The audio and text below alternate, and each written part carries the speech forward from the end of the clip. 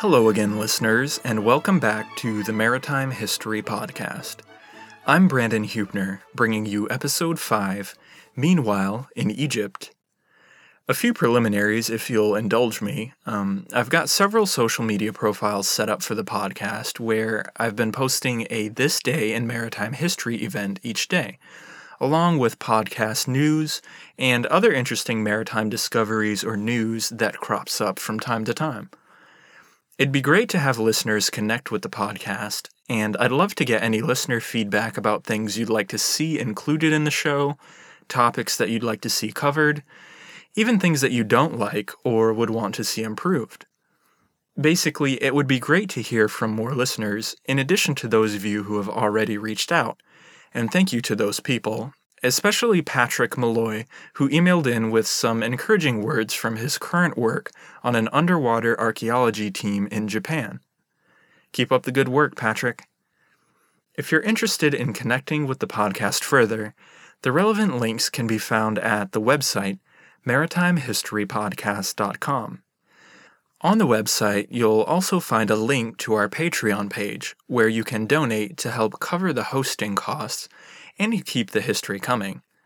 There's also a link to make a one-time donation if you prefer to do it that method, but either one would mean a lot to me and would go a long way toward keeping this podcast on its feet.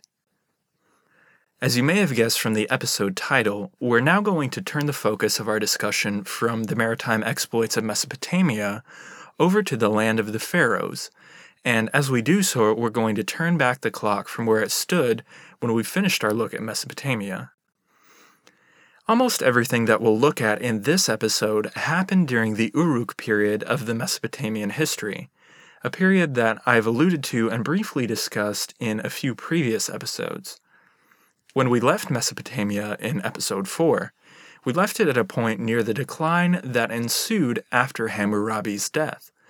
But as we enter Egypt, our discussion will begin at a time prior to the unification of Upper and Lower Egypt, a time before the dynastic divisions by which we organize our understanding of the ancient Egyptians. Even in the mention of an Upper and a Lower Egypt, the current running under the surface of Egyptian history is present, and of course, that current is the Nile River, the lifeblood of Egyptian civilization for millennia. Some have called it a conduit, others have likened it to a highway, and perhaps the most famous description comes from Herodotus, where he describes the Nile as a gift giver, bestowing the gift of life upon Egypt itself. Sometimes repeated focus on the same point makes that point trite, but in the case of Egypt and maritime history, the Nile really is the foundation that both made Egypt a great civilization and allowed it to be on the forefront of boat technology as it developed in the ancient world. The Nile is essentially a strip of oasis stretching for thousands of miles. It begins somewhere in the mountains of East Central Africa, and from there it flows north out of the mountains and into the desert.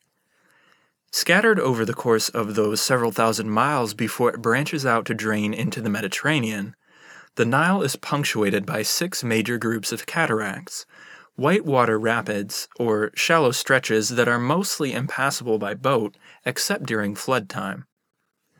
The first cataract at Aswan was the most significant of the 6, and during ancient times it was a natural barrier between Egypt to its north and Nubia to its south.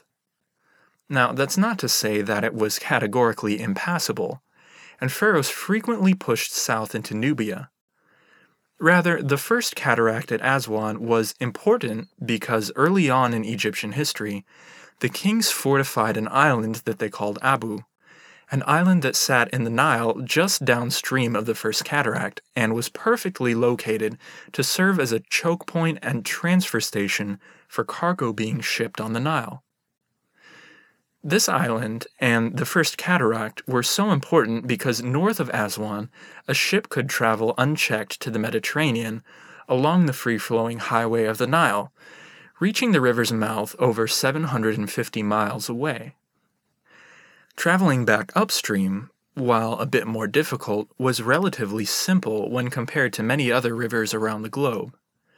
The whole of the journey back upstream was generally undertaken with the aid of Egypt's predominant northerly wind, a wind blowing from north to south. In the case of the Nile, this was perfect, since the Nile flows from south to north.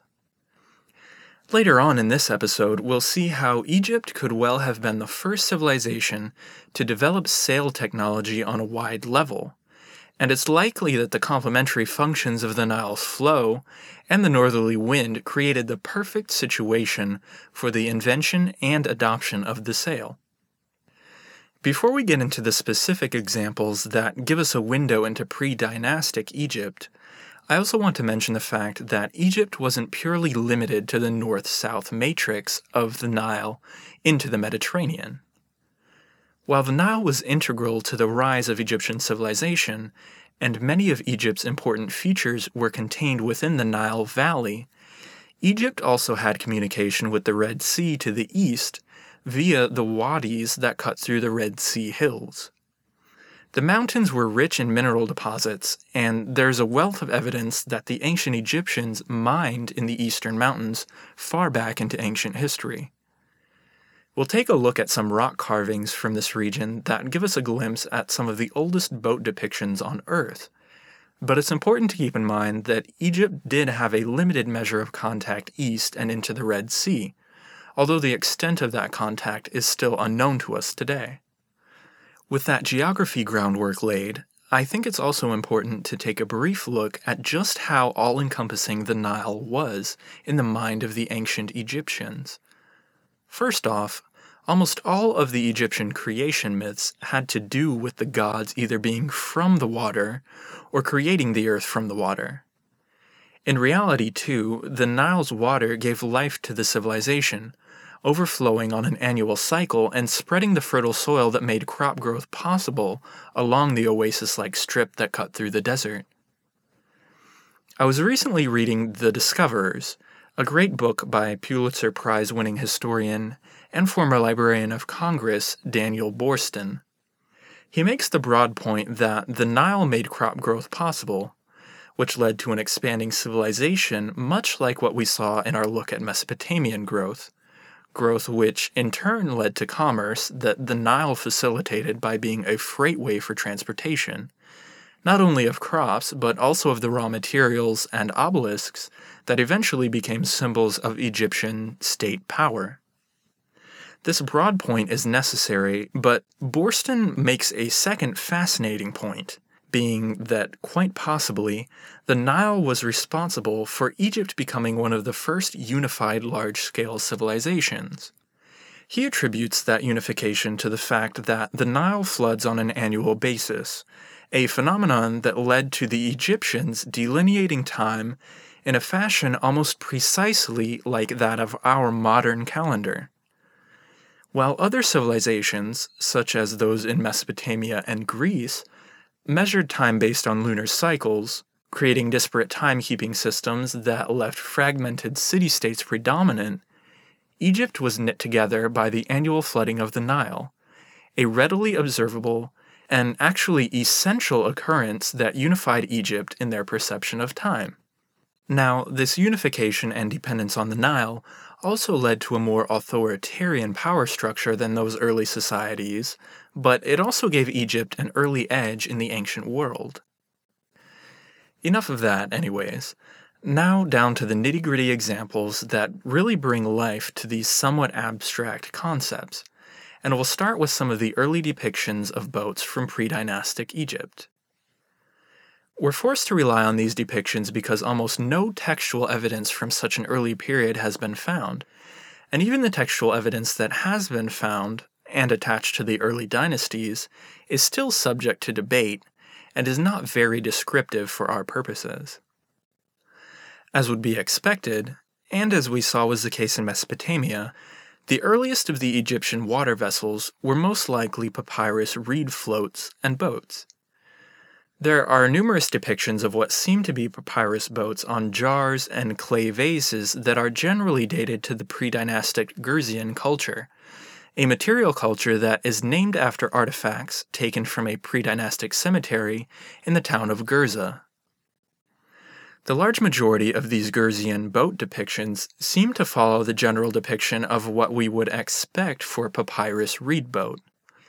A symmetrical shape would indicate the tied-off ends of the reed hull, and the lines drawn downward from the hull may represent paddles or oars.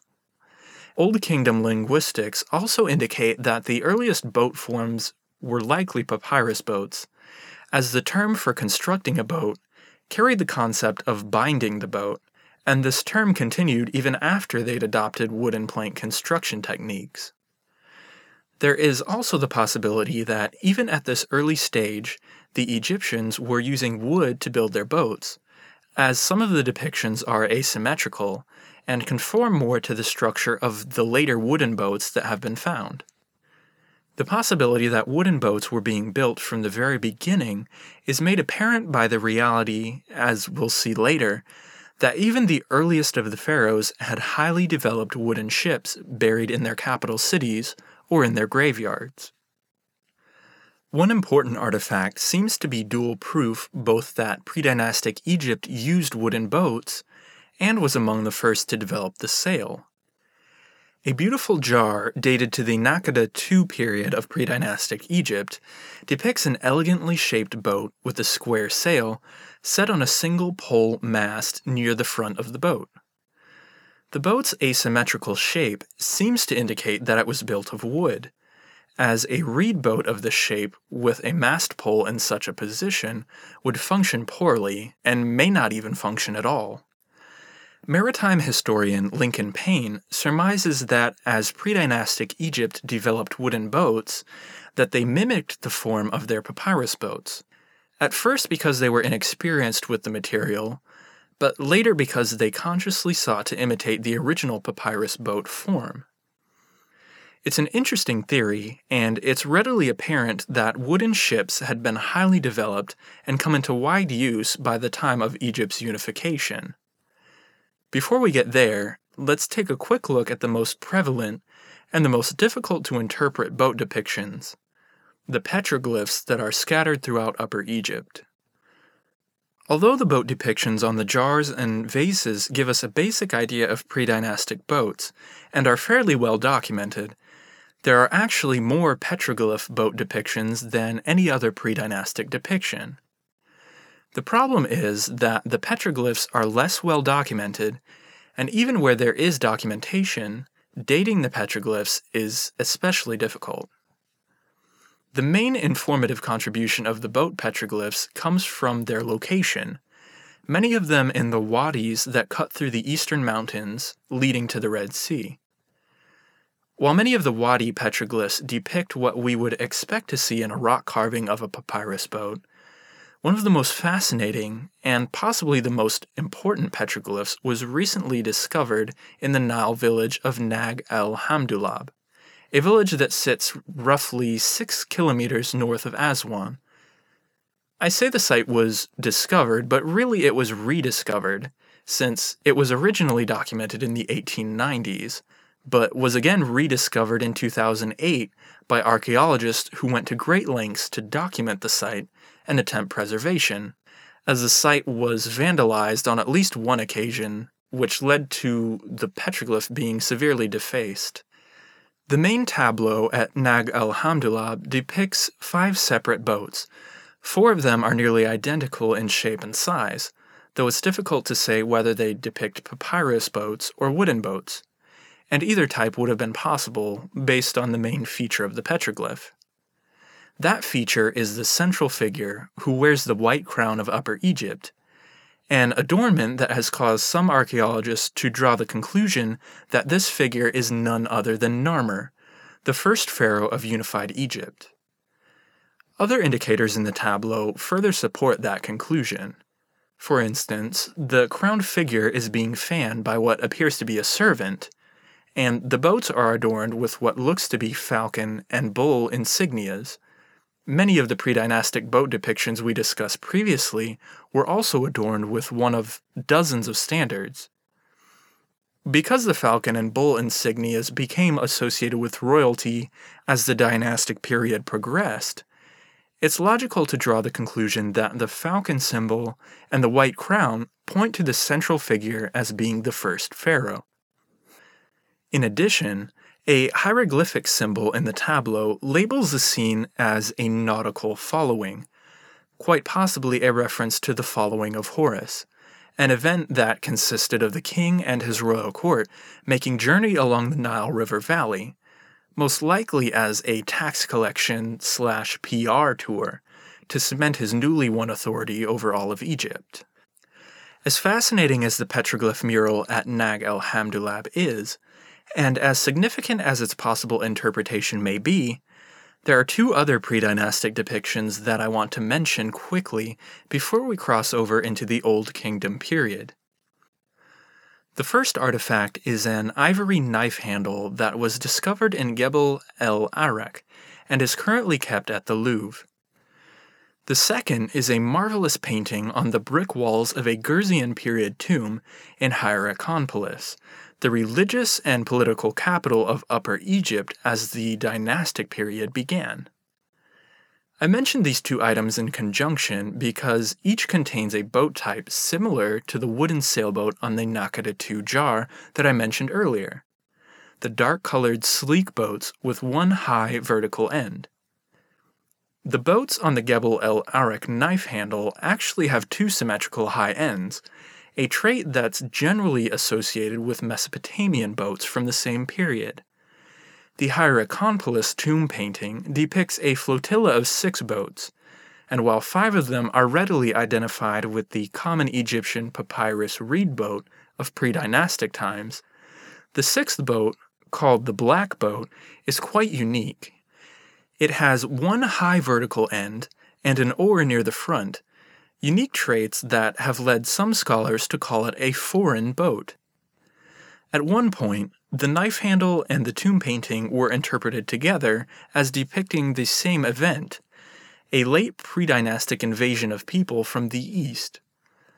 The foreign invaders were once thought to be Mesopotamian in origin, and while that theory has been dismissed over time, it's still possible that the foreign boats actually depict Mesopotamian vessels.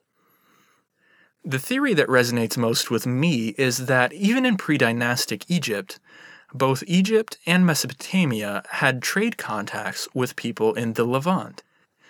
Egyptian inscriptions bearing the name of Narmer have been discovered in the Levant, and it's feasible that both cultures had interactions there, and that the distinctive design of Mesopotamian boats made its way to Egypt, not via invasion, but rather by Egyptian artists using the design on depictions that eventually found their way down the Nile into Upper Egypt. This interpretation seems more likely than the invasion theory, because very few physical artifacts related to Mesopotamia have been found in Upper Egypt, the place that was supposedly invaded, and those that have been found could easily have made their way there via trade exchanges. So, while claims of Mesopotamian invasion seem dubious, Egypt certainly had trade connections with the Levant, and even out into the Red Sea. They also seem to have had maritime connections south into Nubia, despite the cataract at Aswan. A beautiful incense burner unearthed at the royal tomb in the Nubian town of Qustul is unquestionably carved in a Nubian carving style, but it depicts imagery that's readily associated with Egyptian royalty. The carved image encircling the incense burner depicts what seems to be a royal boat procession, with a seated figure again wearing the white crown of Upper Egypt in the central boat. The forwardmost boat contains a prisoner, and the boat appears to contain a square sail set on a single mast, similar to the design of the Nakhta II jar we discussed earlier. Because the boats are en route to a palace-like structure, the incense burner has been interpreted as depicting a royal procession, possibly again the following of Horus. Alright, that's as much as we'll consider when it comes to the pre-dynastic period. There's so much more that could be said and speculated about. There are entire books dedicated to pre-dynastic boats in Egypt, but I think we've hit the highlights that give us a good base from which to transition into the Old Kingdom early dynastic period. As we've seen, the first named pharaoh, and the one responsible for unifying Upper and Lower Egypt, was Narmer, sometimes called Menes. I'll try not to get too sidetracked by the political history of Egypt, and if you're interested in the subject, I'd recommend Toby Wilkinson's Rise and Fall of Ancient Egypt, as a concise glimpse at the high points of Egyptian history. We've already seen how Narmer's name has been found in the Levant, and how other evidence seems to indicate that he also extended his reach south into Nubia. Those facts being the case, it's fairly safe to assume that by the start of the dynastic period, Egypt had already developed wooden boats to a usable degree. Nothing confirms that theory more than a discovery that was made in the ancient Egyptian city of Abydos. Abydos is seen as having been the Giza of the early dynasties. It was the focus of technological innovation and religious development. Early iterations of pyramid-like burial structures have been found there, and the royal necropolis at Abydos was the resting place of the first known pharaohs. The maritime relevant discovery at Abydos technically came from the royal necropolis, called el-Ka'ab, which is located about a mile outside the ancient city itself. With its imposing temples and wealth of artifacts, Abydos has been the focus of excavation and archaeological work since the inception of modern Egyptology. In 1988, however, Australian Egyptologist Dr. David O'Connor was leading a team at Abydos when they discovered a burial mound, something he viewed as being a proto-pyramid.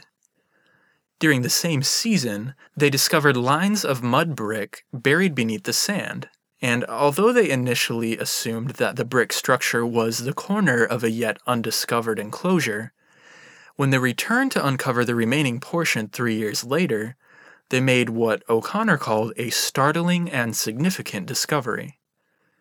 As digging progressed, the team realized that they were unearthing a series of oddly shaped walls, each one running in the same direction, perpendicular to where the Nile flowed 7 miles to the west. Soon, however, the team realized that these walls were something else altogether. In reality, the walls turned out to be boat graves, 12 of them discovered in 1991 alone, and several more later on. The archaeology team wasn't far off in their original assessment, though, because the boats themselves were each enclosed within a brick casing, and although the brick enclosures were low-lying, once they were uncovered, their boat-like shape was unmistakable. Further examination revealed facts that give us a picture of what the fleet would have looked like several thousand years ago after it was first built. Each grave had originally been coated in mud plaster and painted white, so an Egyptian at Abydos would likely have seen a fleet of huge boat-shaped enclosures sitting out in the desert, reflecting the bright desert sun. Small boulders placed in similar locations near the prow or stern of many of the boats seems to indicate a ceremonial mooring of the boats to the desert floor. The whitewashed brick enclosures have been said to look like a ghostly fleet anchored in the Egyptian desert, but the boats contained within the enclosures actually give us an amazing window into just how advanced Egyptian boat building had become by the time of the First Dynasty. Following the original discovery in 1991, another 10 years passed before the team could arrange the approvals and necessary preservation needed to make excavation of a boat grave feasible. In 2000, Dr. O'Connor led an excavation that confirmed the hopes they'd harbored throughout the 90s. Each boat grave contained a wooden planked boat that had conformed to what the brick enclosures indicated. From the outside, the graves were enormous, their average length measuring in at almost 90 feet, despite their narrow widths, with the widest boat measuring about 10 feet. The most important information, though, came from the wood itself, and the graves that had not been worn down preserved their contents in an amazing fashion. This preservation was accomplished by the way in which the boats were basically sealed in their graves. A narrow trench was cut in the sand, and the boat's wooden hull then nestled down into the sand. The brick enclosure was then built up around the boat, with the inside edge built to conform to the shape of the hull. Several of the boats had the inside of their hulls filled in with mud brick, and all of the boat graves were then sealed with mud plaster and painted white. The wood used to build the boats seems to have been locally sourced, in contrast to the Lebanon cedar wood that came to be used later in Egyptian history. The construction of the boats was accomplished using thick wooden planks that were lashed together by rope fed through mortises. The seams between the planks were filled with bundles of reeds, and more reeds carpeted the floors of each boat. These early boats were not built with internal frames, and some of the boats appear twisted or lopsided, which is the common fate suffered by vessels without an internal structure to support them. Pigmentation on the boats seems to show that several of them were painted white, while at least one of them was painted yellow. The boats have been dated to the first half of the First Dynasty, and although precision is difficult, it's certain that they were buried along with one of Egypt's earliest pharaohs. I'll conclude our look at the earliest maritime evidence from Egypt with a revealing quote from Dr. O'Connor, in which he summarized the significance of the Abydos boats. He said, "Ancient Egypt is a riverine civilization, yet before these boats were discovered, we knew very little, beyond representations on ancient pots, about ancient Egyptian boats earlier than the reign of Khufu, one of the greatest Fourth Dynasty pharaohs. These boats, the Abydos boats, provide us with a window into better understanding Egypt at the dawn of its extraordinarily long-lived civilization. Moreover, recent excavations have confirmed our original guess. These boat graves contain actual and viable boats intended for a king's use in the afterlife. They are, in meaning and function, the direct ancestors of the famous boat recovered at Khufu's Great Pyramid at Giza, and predate Khufu's boat by perhaps as much as 300 years. It's also worth mentioning that other early boat graves have been discovered at Helwan and Saqqara, two sites connected to the ancient capital at Memphis. And with that, our look at the pre-dynastic Egyptian maritime evidence comes to a close. Thanks so much for listening, and again, please take a minute to stop by the website to leave some feedback or see how you can support the continued production of the podcast.